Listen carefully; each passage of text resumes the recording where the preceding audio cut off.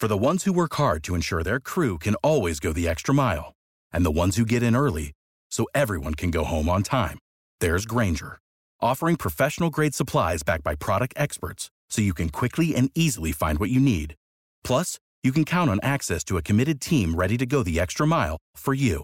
Call, click Grainger.com, or just stop by. Grainger, for the ones who get it done.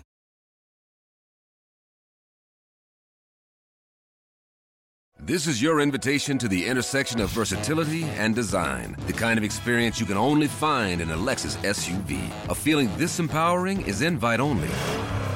Fortunately, you're invited. Experience the versatility of the complete line of Lexus SUVs and some of the best offers of the year on select models at the Invitation to Lexus sales event, now through April 1st. Experience amazing at your Lexus dealer. Every team, every topic, everywhere. This is Believe.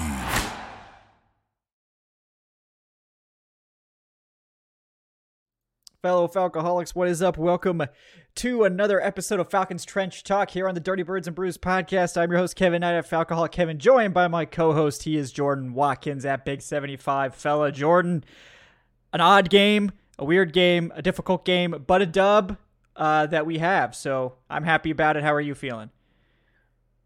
Just going back and looking at everything about this game, whether it's rewatching it, which, you know, I'm in mid first quarter right now, or you know, the funny stats, the interesting stats. I know you have some good ones ready to go. I can't help but laugh. Like I honestly, I can't help but laugh. I mean, at the end of the day, it's a division win that you needed. You know, you're 2-0 in the division, which is huge. And you know, your first place, and also just even in the whole playoff picture, you know, with how the Lions looked last Sunday as well, you're looking in a solid spot right now. So no, overall it's good, but I'm still laughing about a couple things. Yeah, all we can do is laugh, or we'll cry or break down with insanity, because that's what it was like watching the game at times yesterday. That led to a lot of, you know, spicy tweets from myself, certainly. But I mean, when you fumble the ball inside the 10 3 times, like I'm unleashing the fury. Okay, that's too much. Like 2 times, okay, I was still with you there, but the third time, no, that's when the tweets get fired off, especially when it's in that manner. But you know, I know I know you were sort of the first one to get on this about, you know, probably not being Drew Dahlman's fault with the botch snap exchange on that second turnover. And it seems like Ritter agrees with you, because that's what he said. And even if he didn't agree with you, he did the right thing, taking responsibility there. But you know, the first one we both agree, that fumble probably not on Ritter. You know, that's just the defense making a great play and the offensive line not making a good play as a result. The third one, and a bad play sequence from the play caller, but you know, yeah. You know, I hate empty on third down with this team. Like, it's just like this team used to be the team that on 3rd and 7 would every once in a while they would just run, and like it would work sometimes. It's like, so I hate how that puts them in that situation. But I know you have your issues with it too.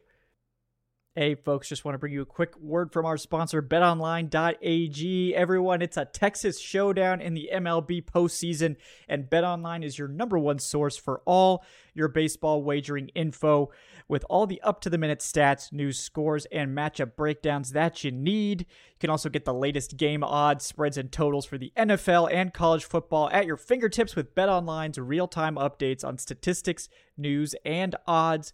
They've got everything you need to stay up to speed on each LCS all the way through to the World Series. And with football, they've got everything you need to get you through to the Super Bowl and the college football playoff. So what are you waiting for, folks? Head to that website today, betonline.ag, or use your mobile device to get in on the action. Just don't forget to use our promo code BELIEVE, that's BLEAV, to receive your 50% welcome bonus on your first deposit. BetOnline, where the game starts.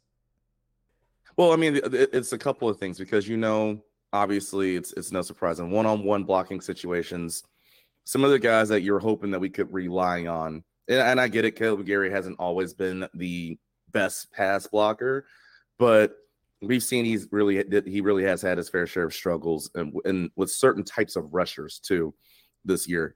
Speed rushers give him problems, right? Brian Burns, we knew about it week 1. Shaquille Barrett's one of those guys that is kind of like that too. Of course, it didn't help that Matthew Bergeron got beat as well. Yeah. But my whole issue with it was, you were under a minute left. You ran a fullback screen on second down for, okay, do what you want to do, I guess. That doesn't work. So now my thing is, hey, yeah, but if you don't cook, I need to see some seasoning put on that chicken. And that was way too much mayonnaise on that one. Yeah, too much mayonnaise, not enough seasoning. But my thing too was, okay, that didn't work. Settle for the field goal, right? Let's settle for a field goal. Run the ball on third down. If you run it, Tampa doesn't call a timeout because they're thinking, hey, we don't have what it takes on offense to score. A few seconds left. Perfect. You win that drive. If they do call a timeout, hey, you trust your defense, which is pretty good, to make sure that Tampa doesn't get down the field and score.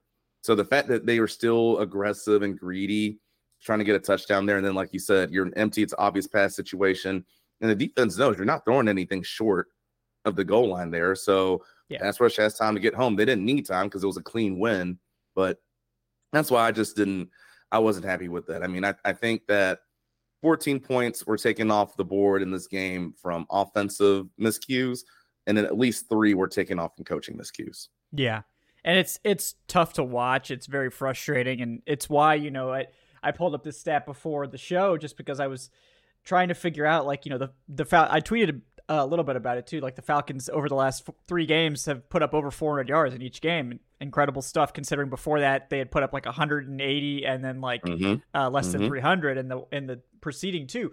So they've rebounded. I mean, this is exactly what you were hoping to see, which is like, okay, like if Desmond Ridder is going to keep this job, I think after week 4, I was like, he has 2 weeks to prove that he can move the ball, or this is going to get really ugly and he's probably going to get benched.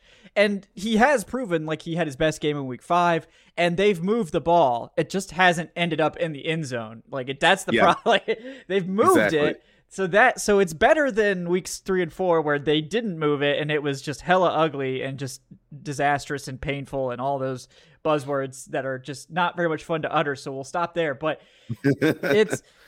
they are now 12th in yardage after being among the league's worst over the first 4 games. They're, I think, like 15 in net yards per attempt, which if you had told anyone after week 4 that the Falcons would just 3 weeks later be 15th in net yards per attempt, they would have told you were crazy. And net yards per attempt factors in sacks and stuff like that too. So it's a little bit more robust than just yards per attempt. But they're also, obviously great running the ball. They're 8th in rushing yardage. So, like, they're moving the ball. They haven't been the most efficient on the ground, but that's been getting a little bit better, especially this week. But, like, despite them being 12th in yardage, they are 29th in scoring. And before the show, I was like, oh, I wonder how bad that really is in context. So for context, there are no other teams in the top 16 that are under 21.5 points per game. The Falcons are at 12th, and they're at 16. But for reference, the 16th team in yardage, the Dallas Cowboys, has almost 26 points per game. And the teams around the Falcons are both in the low 20s. So, like, I think what that means is that this is probably an outlier statistically. Now, how much of an outlier we still don't know. But, like, just like I was saying with the sacks before the Commanders game, where, like, they only have 5 sacks, but they're top 3 in pressure, so we should expect them to get more sacks. What do you know? 8 sacks over the next 2 games. Maybe that's going to come around in terms of the scoring as well, Jordan. But it's just the turnovers. So no, exactly. And I mean, just to give some context, right? Because this is how much it hurts and stings. So 29th means that you have 3 teams below you in terms of scoring offense. Here are some of the teams that are below the Falcons right now: Las Vegas, New England, and the Giants. Right. And all of those teams, I believe, are 1-2 win type of teams, at least right now. Right. Now, even some of the teams that are above you, think about Pittsburgh and their struggles, both offensive coordinator, quarterback, offensive line. I mean, you name it. The team you just saw, Tampa Bay, at 17.2. The team you're going to see coming up, Tennessee, and their number might go down, not even just because they're playing our defense. But Ryan Tannehill's going to be out for a while. So it's either going to be Levis, the guy from Kentucky, or Malik Willis. Carolina, with all their struggles, is ahead of you. The Jets are still in front of you. It's just like you look at some of the teams that are above you, and it's head scratching based off of what we do know about their offenses and what we know about ours. But like you said, it's the turnovers, and this is what makes it so hard about evaluating the Falcons right now, because it's easy to say, "Oh, if you just take out the turnovers, this is a good team." Yes, I don't disagree at all. They're a good team with the turnovers. Right? Like that's what's so frustrating about it. Yeah. That's what's so frustrating. Oh, but the other part of it is, if the turnovers keep popping up on tape, you have to account for that of what they are going to be going forward. Like, remember, there was a one game where Desmond did not have a fumble, didn't have an interception. It's like, okay, there we go. Here we go. Let's see more of this. Right. And I think that was the Texans game. So the next two games after that, we have as on an offense, and again, like, I'm not placing blame right now. I'm just saying, as an offense, we have 6 turnovers, 3 turnovers in each game. So not saying that I'm a football genius, because I know I'm not, but I'm willing to bet if you average 3 turnovers per game, your odds of winning are not very good. So, we got to find a way to clean those up. We just do. I wouldn't expect Desmond to fumble at the goal line anymore. I think that after the second time that it's been close, it's that ball security around there is going to be a little bit more important. Yeah, he's going to hold it like a baby from now on, like 2 hands, right, just like It's going to be like, who was it Dan Connolly? I think his name was. He was the offensive lineman for the Patriots. Remember that Sunday night game? He gets the ball in like the first 5 yards, just holding it like this, like, okay, I don't know what I'm doing. Don't know that. Oh, wait, I'm free. Let's take off. Here we go. Like, he's going to start holding it like this. Yeah. Got to protect the ball. Uh-huh. Yeah. So, exactly. Yeah. So you just got to see it. Like that type of stuff. It's inexcusable. It's young player mistakes. It's really frustrating. But it's as frustrating. It's as frustrating as it is correctable. It's like, that's easy coaching. It's like Dez, like, he's going to get his ass chewed. I guarantee it. I mean, people were mad at me for calling him an idiot on Twitter. And it's like, you think they're like, oh, that's disrespectful. What do you think Arthur Smith said to him on the sideline? If you just mm-hmm. so I don't know if you guys know, but there's harsh language exchanged between coaches and players on the sideline and in the meeting rooms. So they can handle it, guys. Okay. Like they're not little snowflakes. I'll even take this sometimes, because I've definitely had my fair share. Actually, I'll give you this funny story. 2016? Yeah, 2016. We're in the Pac-12 championship, going up against 2015 season. We're in the Pac-12 championship against USC. This is the year, and I know we got a lot of Alabama fans and the Falcons, the Falcons fan base, but it was the year Christian McCaffrey should have won Heisman over Derrick Henry. And I'm in later in the game. We're blowing them out. So I'm lined up against Zach Banner, one of the tackles for USC. And I think was their quarterback I think it was Cody Kessler. Mm-hmm. So, get by Zach Banner. And I still to this day don't think it was late. I know a lot of other people don't think it's late. I hit him. I hit Cody Kessler, and boom, flag comes out. And I'm just like, you've got to be kidding me. I did not just get roughing the passer on ESPN, national TV, all of this, right? Mm-hmm. I'm thinking, all right, well, it is what it is. Next play. As soon as I say that in my mind, here comes one of my teammates to take me out. It's like, Jordan. I'm like, oh my gosh. So I'm jogging off the field, right? So Coach Shaw, I see him walking on the sideline to where I'm like coming off the field, right? So I see that. I start veering this way. I'm not dealing with this right now. He starts walking faster. And I'm just like, okay, you know what? It's coming. All right, I'm ready. It. Yep, mm-hmm. Yep. And yeah, he got into me a good bit on the sideline for that. And funny enough, we had our team banquet the next day. And he actually came to our table. I was with my parents and some other players and their families. And he was just like, hey, he took his hand out. And at first I was like, what's going on? Okay. He's like, I just want to let you know I watched the play again. You were right. That's not roughing the passer. That was a bad call. And then I was like, hey, you know what? It's okay. It's all good. But in my mind, it's like, yeah, I knew it. Yes, I knew it. Yeah. Yep. But yeah, so sometimes things get a little heated on the sideline. They do. Just to let people know. it's tough love, like, and people that know us, like we're not trying to bury Ritter. Like we're trying to call it like it is. And that was one of the biggest mistakes he's made his entire NFL career, I would say, at least the most egregious mistake. But like I said, it's as egregious as it is fixable. That is not something that's difficult to fix, which is why it's so frustrating. But like it just, put it on the hand that's toward the sideline, and you don't let up until you're, pretend you're about to do the Lambeau leap, Ritter. I don't care. Like, you need to keep some speed so you can jump over that fence, okay? Right. Whatever you need to say to get your ass into the end zone.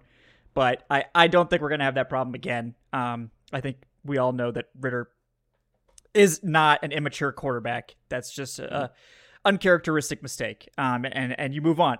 And you got the dub. So, if you don't get the dub after that, then you're getting flamed on national television, probably by everyone. So very, very fortunate that Ritter came out and redeemed himself and won the team the game. So props there. But we should give the offensive line some props, though. This is Trench Talks. We should give those guys some props, because we had said it coming into this game. This is going to be a tough test for this offensive line. The Bucs pass rush is good. Vita Vea is awesome.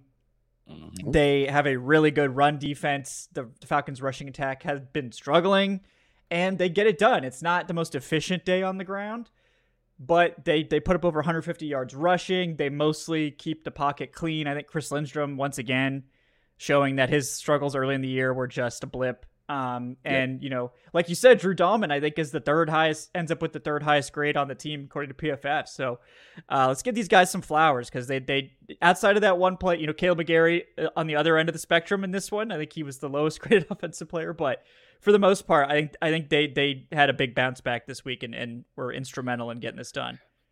It was a statement game, in my opinion, in terms of, like you mentioned, the whole concept of what had been going on the last few weeks and of not being able to run the ball. And again, it's not a team that's easy to run the ball against. It's part of the reason why people don't even try to do it. And the Falcons said, I don't care. We're running the football.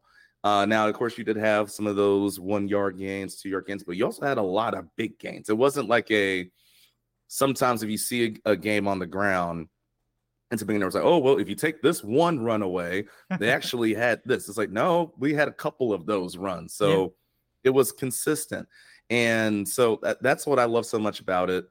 Again, anyone who knows me, and this is from, watching him or playing against him, so to speak, it was never, I was on the field with them, but playing against him when he was at Washington, I'm a big Vita Vea fan. To be that big and that mobile.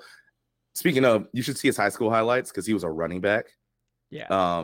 It's amazing tape. You believe that or not? It is actually amazing. It really is amazing. So the way he moves for as big as he is incredible. But I thought the Falcons did a relatively good job with him. I know he's been injured lately. I don't know how much that injury was affecting him. But at the end of the day, when you go with an odd front, which is what Tampa likes to do a good bit, he's more so like a true nose. You're going to get some of those double chips, right? Trying to get to that next level. And I thought the Falcons, especially if you look at that first drive, look at some of the push that they got on Vita Vea. That doesn't happen very often. I don't care if you're double teaming or single teaming him. That does not happen often. So you got to give it credit. And, if you want to, if you're one of the people that likes to take PFF for the be all end all, you got to give a lot of that credit to currently the highest graded run blocking center in the NFL right now. Your boy. Yeah. Interesting. No, I just say that because, again, I get it. There have been some issues, especially the first year or two with Drew. I get it. Not trying to say he's perfect, and I've always said I want to see what he does when there's more size against him, like this game. And he had a good game. I know people were ready to get on him for that fumble. I still don't think that was on him. I know if you ask a quarterback's going to say, yes, it was on him. If you ask an offensive lineman, the offensive lineman's going to say, no, it's not on him. That's just kind of how that goes. Yeah. But I will say that I thought overall, and yes, there were some low snaps later in the game. Got to still work on cleaning that up. I'm not trying to go over that. But in terms of the actual blocking game itself, I thought he had a really good game. Yeah. Yeah, and I think Jake Matthews had a big bounce back this week. He had a tough time last week against the Commanders. This week I thought played really well. And yeah, I mean Bergeron again, he's just been sort of average this year, but being an average starter as a rookie is absolutely fine. Like that is not the worst thing in the world. And it's really not a problem, honestly, as long he's not someone that's been hurting the offense. So I do appreciate his contributions, even though, between him and McGarry, that first fumble was definitely on those guys. But, hey, he's playing a new position. And I don't think he's been a negative for this offensive line. So that you take that, and he's going to continue to grow and get better there. Outside of go ahead. Oh, sorry. I was going to say, at the end of the day, like I said, new position, but also he's in the NFL in year one. Yeah. Usually for linemen, it doesn't all click. Like I know there's some special outliers out there, but they're outliers for a reason. Usually for linemen, it doesn't click until year 2, year 3 of when you're really that dude. Yeah. Mm-hmm. And so, perfect example. One of the best left tackles in the game right now is Andrew Thomas. He's from the Atlanta area, Pace Academy for the Giants. A lot of people were getting on him early of like, man, he's not it, but now he's one of the best tackles. Penei Sewell, who I was very high on drafting in Atlanta, right? Again, right away in Detroit, was he one of the best? No, but look at him now, right? It takes time. It does. It takes time for some of these things to develop, especially up front. It does. And like Andrew Thomas is a perfect example because people thought he was a bust after year 1. They're like, oh, wow, he's awful. Exactly. And then what do you know? He's actually good. Yeah, it's just people try. You could tell people over and over again that it's really hard for offensive line to do well as a rookie, even really good ones. And when you get drafted that high, it's just it's fans are going to be upset no matter what. But yeah, and because I would always tell people this, because people always say the speed of the game is different, right? When you go from this level to that level, this level to that level, which is 1,000% true. Now imagine the speed of the game increasing, but the person that you're lined up against, the person that you have to read, is only lined up a couple inches away from you every single play. So it speeds up even that much exponentially faster, right? So it's not easy to do. It's not easy to do. And I think overall, Bergeron's still doing a good job. Yeah.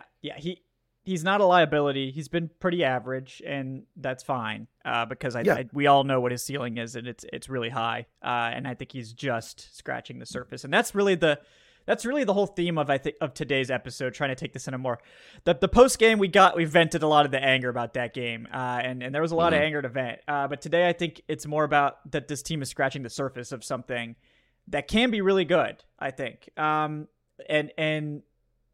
it started to come together more and more every week on offense. It just hasn't ever I think the Texans game was the one week you could say this thing actually came together on both sides, and the offense actually played a good game. But even then, it wasn't Ritter's turnovers. It was other players' turnovers that kept that down. So even that game wasn't perfect. So this team has still not played a complete game, but they're 4-3. They're 2-0 in the NFC South, and they have a head-to-head win over the likely team that they're going to be competing for the division against in Tampa Bay, with a chance to sweep them with a home game now, which is absolutely critical. You've won the road game. You've won the tough game. Now you just got to win at home to complete the sweep and get that head-to-head tiebreaker. And, the Saints are not playing well either. The Panthers are out of it. The Panthers are done. They're no longer in contention. Yeah. They're done. And you've got, a head-to-head. So you're just in really good position now with a stretch of games coming up that you should expect to win 2 of the next 3. And you're hoping to win 3 of the next 3. And I think that should be what you're expecting, but 2-1 is probably the most realistic outcome. But if you manage to do that, then you go into your bye week at, 6-4 if you're 2-1, and you're feeling pretty good about that at this point for this team. Just win it's crazy. A couple more. Yeah. So go ahead. Yeah, no, you're 100% right. And it's wild because remember I said last week, go 3-1, right? Before you go to the bye week, which obviously that means we go 2-1 for this next 3-game stretch. Well, the one game that I thought was really going to be the toss-up, you won it. let's might as well just go 4-0 because again, Yeah. Tennessee, you're going to have either a quarterback that's really hadn't played at all in Levis, or you're going to have Malik Willis, and we've seen he hasn't really performed that well just yet, right, on in the NFL stage. And then the Vikings, well, we'll see more about the Vikings and who they are, what they can be without Justin Jefferson tonight. And so they go against another good defense with San Francisco. And they're also missing a couple of O-line pieces. I'm not sure if they're going to be back before we have to play them the week after. And then, of course, Arizona, which, look, don't sleep on Arizona. I know their record right now is 1-6, but they are a pretty tough team. I watched them out here when they played against San Francisco. That's a tough team, you know. Yeah. But they're so not at the end of the day, they're not exactly. But at the end of the day, I would say that you can very much so go 4-0 in this stretch. So if we all of a sudden look and we see we're 7-3 going into the bye week, that matchup with New Orleans coming out of that, you're in a very good spot to make some things happen. Yeah. So we got a lot of football left, but being 4-3 at this point, it gives you the flexibility to be like, we are just scratching the surface, because it hasn't gone perfectly, but we've scraped out 4 tough wins. And in spite of it, basically, like we haven't played our best football yet, and we're still having a winning record in first place in our division. So everything now is if we can just get a little bit better every single week, then this team could be cruising in a few weeks. Like it's frustrating as hell to watch, but that's sort of where they are. But you know, the one part of the team that again is sort of beyond reproach, the defense. Like it's better than our wildest. It's better than our wildest dreams. Like we're halfway through the season essentially, and this team is. Let me pull up the exact numbers. This team is 9th in scoring, which obviously is the most important. 4th in total yardage allowed. They are 7th in yards per play allowed. They are 7th in passing yards allowed. They are 9th in net yards per attempt allowed, and now they have even improved to be 8th in rushing yards allowed. I'm sorry, I just started crying because you read off those numbers. It's just so beautiful. Exactly. So beautiful. And I mean, they are a legit top 10 defense, and the number that I like the best is the third down defense. The Falcons are 3rd in the NFL on third down, allowing just a 33.7% conversion rate. And they are 5th in the red zone, allowing just a 38.9% conversion. Those are the two numbers that tell you a lot about a defense, regardless of anything else. And the one more I'll reference real quick, because this is a lot of times the number that tells you that can be a caution sign. It doesn't necessarily mean the defense is bad, but it could be a caution sign. Is how many turnovers are you generating? If you're leading the league in turnovers, it's like, okay, are we really this good? Or is this the Falcons are 25th? The Falcons are 25th in turnovers. So it's not that. They're not. It's actually like we should expect them to get more turnovers and be even better. So I think at this point it's clearly not a fluke, Jordan. I think the guys up front have a lot to do with that. Oh, I mean 1,000%. And look, here's the thing. Usually you can tell how good a team is in the situational metrics. So like you mentioned, what do you do at the end of both halves, right? How much do you give up? What do you do in third down? What do you do in the red zone? I'm saying this both offensively and defensively. And so the fact that you mentioned out those numbers shows you how good this defense is. And like you said, it starts up front because, I mean, again, even if you want to look at the third down efficiency, there's 2 things I've seen that really pop up and take for the Falcons this year on defense. One, they get teams behind schedule early because if you run, you're going to get maybe a -2, -1, 1 yard gain at best. So you're already behind schedule on offense. But also, if you do stay on schedule and get to a 3rd and 1, this defense really bows up, and you're not getting it in that obvious run situation. I mean, we can go back to week 1, that fourth down stop against Carolina, which I said again for short yardage goal line technique, it was teach tape, right? So those are 2 things that I've really seen that keep popping up, and I mean also just the effort. There was one play, I saw it on the tape already. Bud Dupree, the Bucs were running a zone play to the right. Now, usually if you run zone, you do not block the backside in because it's, hey, you're too far away from this play. You're not going to get there. We're not worried about you. But because the front side with Onyemata was over there, I believe it was Calais over there. Why you run to that side, I don't know. But they do. They're double teaming Grady. So first off, the running back, I believe it was White for Tampa, already didn't have anywhere to go. So he's slowing down. So guess who makes the tackle for losses? But Dupree.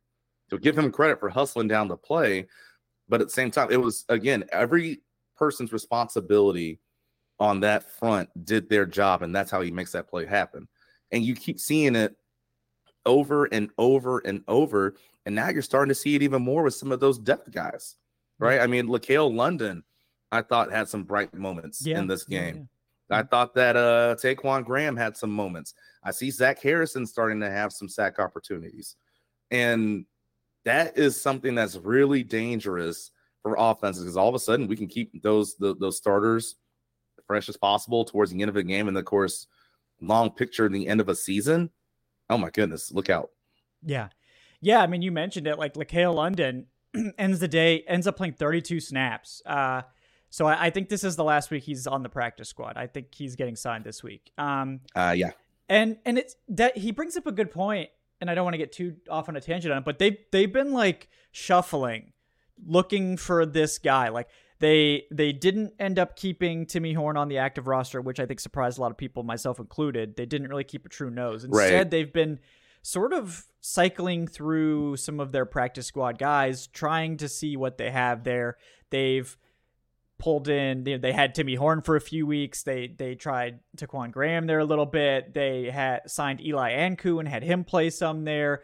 They've tried Albert Huggins as well. Yep. Like, they've been rotating through all these guys, and none of them really was showing it. I mean, Timmy Horn had some flashes. All these guys have had some flashes here and there, but LaCale London, now 2 games of him have looked the best so far of any of those guys. And I think this game, giving him 32 snaps, I think was sort of like, okay, I think we're starting to see that they have trust in him to be that guy.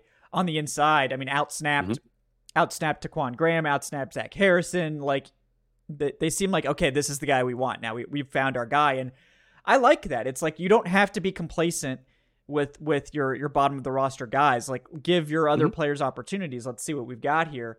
And that's how, I think, how they've found guys like LaCale London, like giving him a chance, seeing what he's got. And he's clearly, I think, earned his way onto the roster at this point. So props to him. But again, David Onyemata steals the show once again. I feel like this man has a 90 PFF grade like every single week at this point. No, absolutely. And again, it's to your point, who you're talking about, the bottom part of the roster. I always believe that how good the bottom of your roster is, or the quote unquote worst player in a group is going to give you a better idea of how good that unit is versus your best player. Right. I mean, again, even if we want to look at offense, no matter who you want to say it is, whether you want to say it's Desmond Ridder, you want to say it's Drew Dalton, like whomever the case may be, whatever how that player plays is going to tell you how good that unit plays, right? Like I said, if it's Ridder goes out and plays like he did against Houston, you think that offense is going to do pretty well. If he doesn't have 2 of those fumbles, again, you put up 30 points probably in this game. And so, yeah, in moments where, look, especially in the interior defensive line, you're not going to play all 60, 70, however many snaps it is. That's just not going to happen. So if you can bring a guy in, and I know this week it was 32 snaps. You bring a guy in and he can spell some of those frontline guys, and you don't have to worry about, hey, if they have this big play, it is because you did not do your job. That tells you how good a group is, and now the fact that, like you said, they might be able to solidify those backup D-line spots because of what LaCale London's been doing the last 2 weeks. That just shows you, once again, that's how good this defense is. Yeah, and you mentioned Taquan Graham, too. I think he deserves some props in this one. Yeah. He had a stop as well. LaCale London had 2 stops. A fumble recovery. And the guys that did get sacks in this game, I do want to give props, because Baker Mayfield coming into this game had been sacked only 5 times. He was the least sacked quarterback in the NFL. The Bucs he's obviously, I think people don't understand, like, he's just very, like, slippery. Not known as like a running quarterback, but he does run the ball well when he needs to. And he's just slippery. That's always been who he's been going back to college. He just ducks and dives around stuff. So, like, you see Zach Harrison get absolutely embarrassed by him, and that's frustrating, but that's what he does. Like, that's his thing. But the Falcons managed to still notch 3 sacks on him, which is really impressive. Obviously, saw Calais get another one. That's always great to see.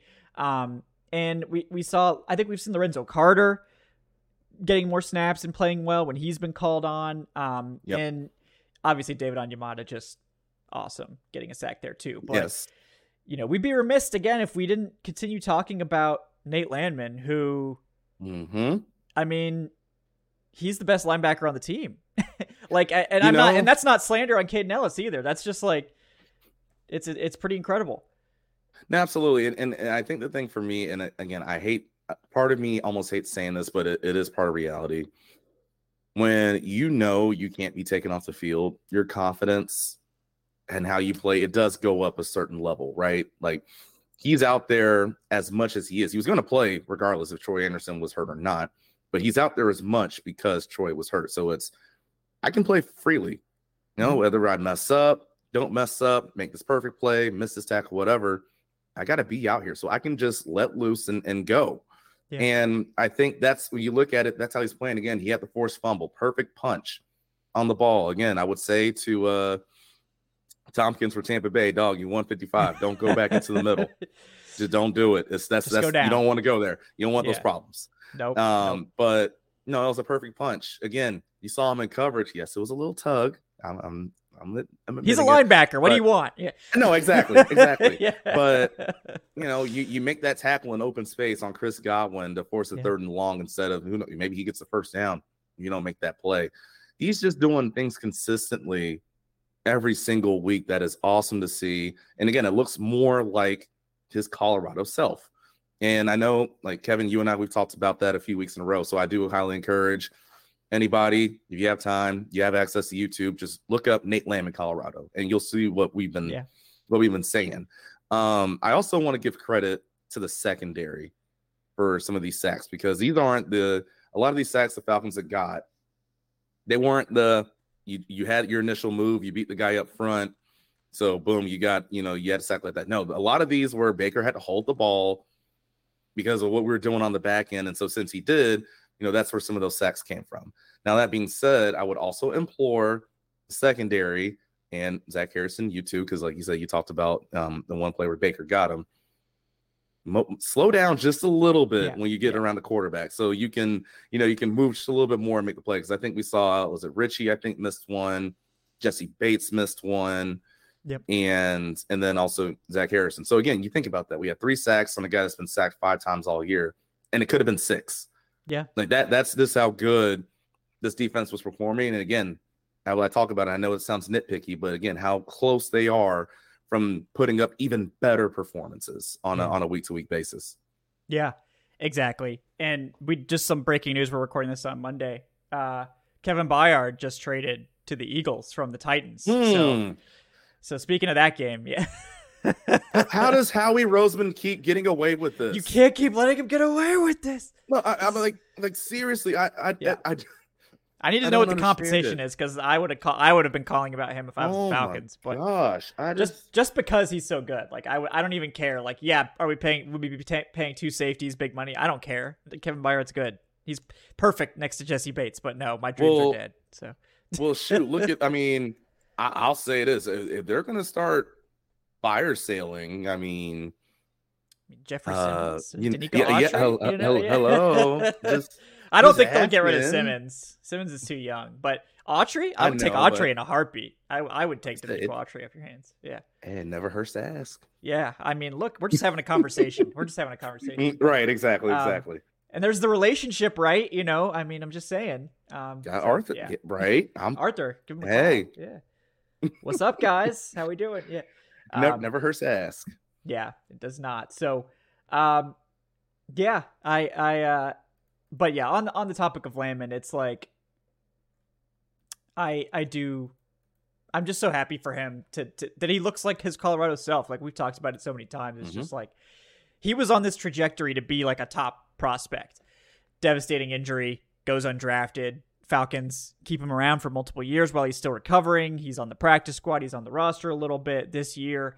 He ends up being the 3rd linebacker, and people are kind of like shocked by it. I think like, oh wow, they got rid of Michael Walker for Nate Landman. Who the hell is this guy? And it's like, well, it's all, and I think we've known, it's like, well, if he's healthy, like, I understand why they're making this decision, because instinctually and like processing, Nate Landman is very advanced. He was like a 5th-year senior. So like, yeah, I'm not surprised that they would have faith. But it's just, he looks like he's getting back to his athletic ability too, which was another part of his game that was special. And this is a great scheme fit for him too. Like he can just be back there in the middle and crush it. So,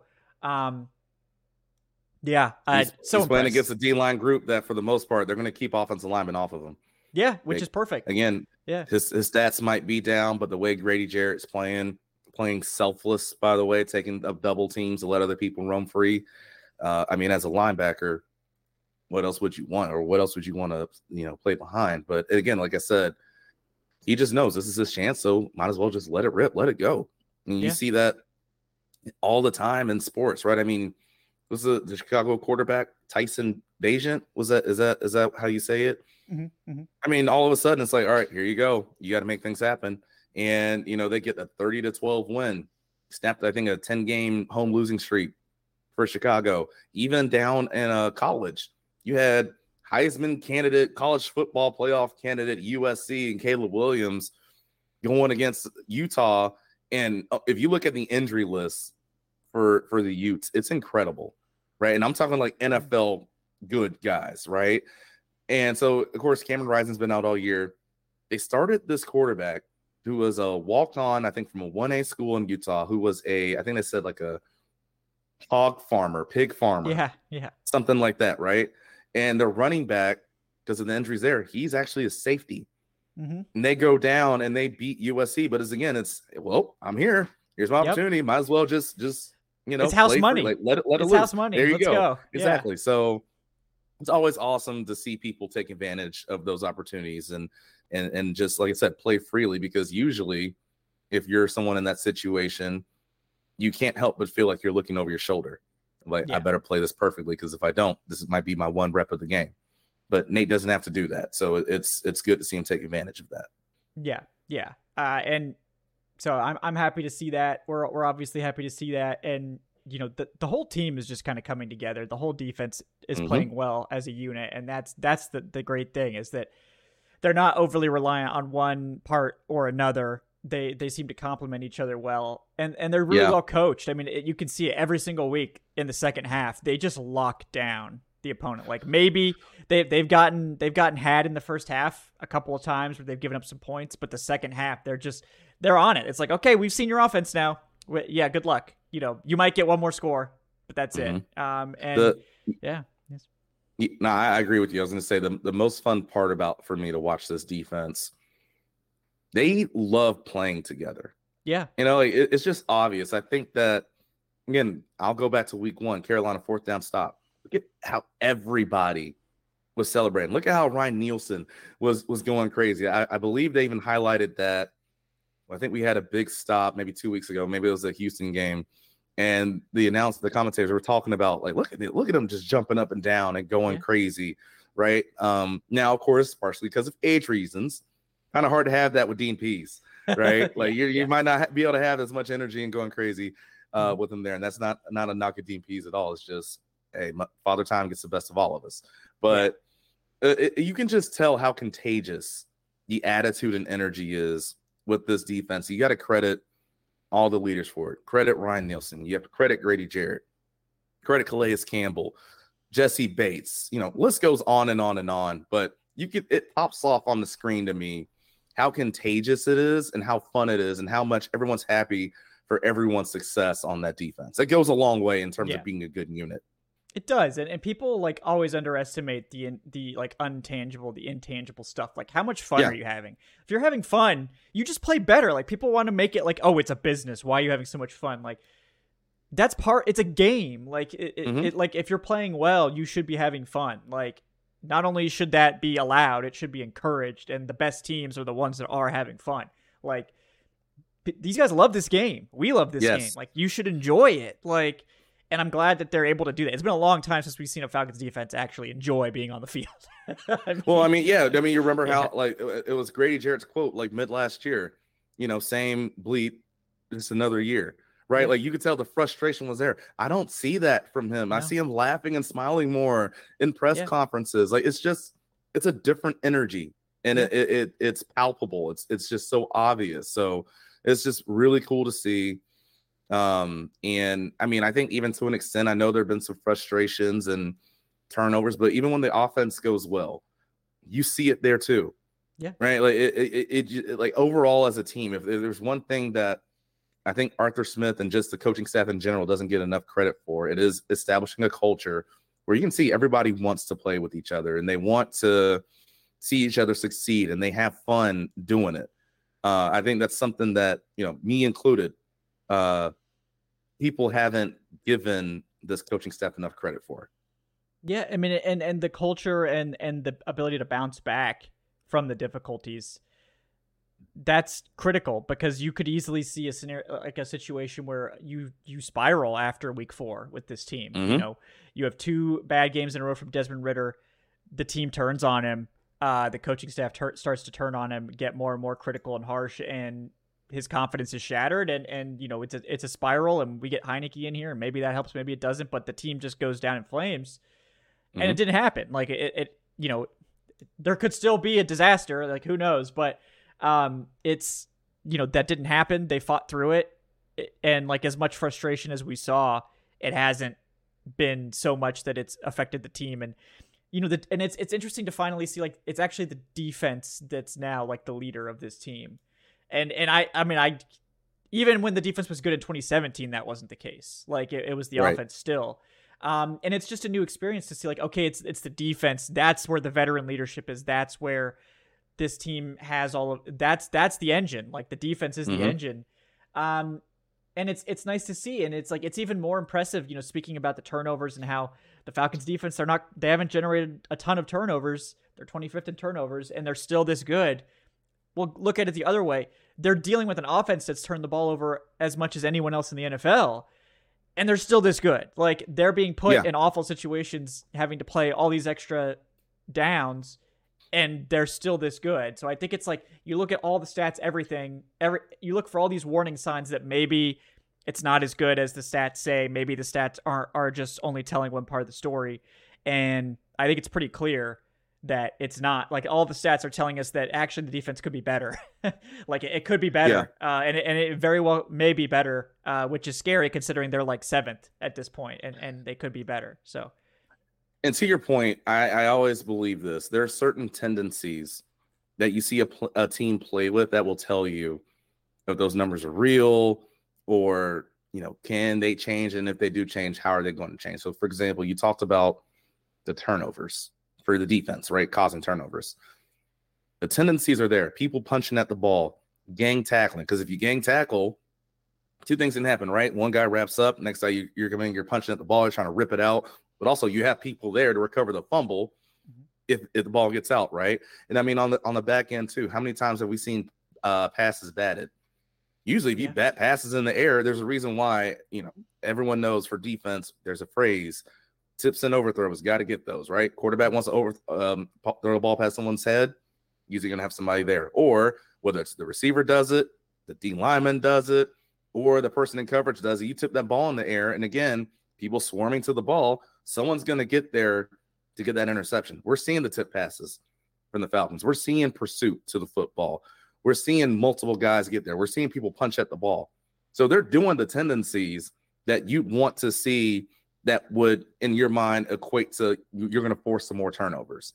And then, of course, also you're seeing more pressure on the quarterback, which will lead to some more errant throws. So, yeah, I do think, to your point, because they are doing that and that's showing up on tape, that will lead to more turnovers in the future. Yeah, and that just means the defense will be even more dangerous.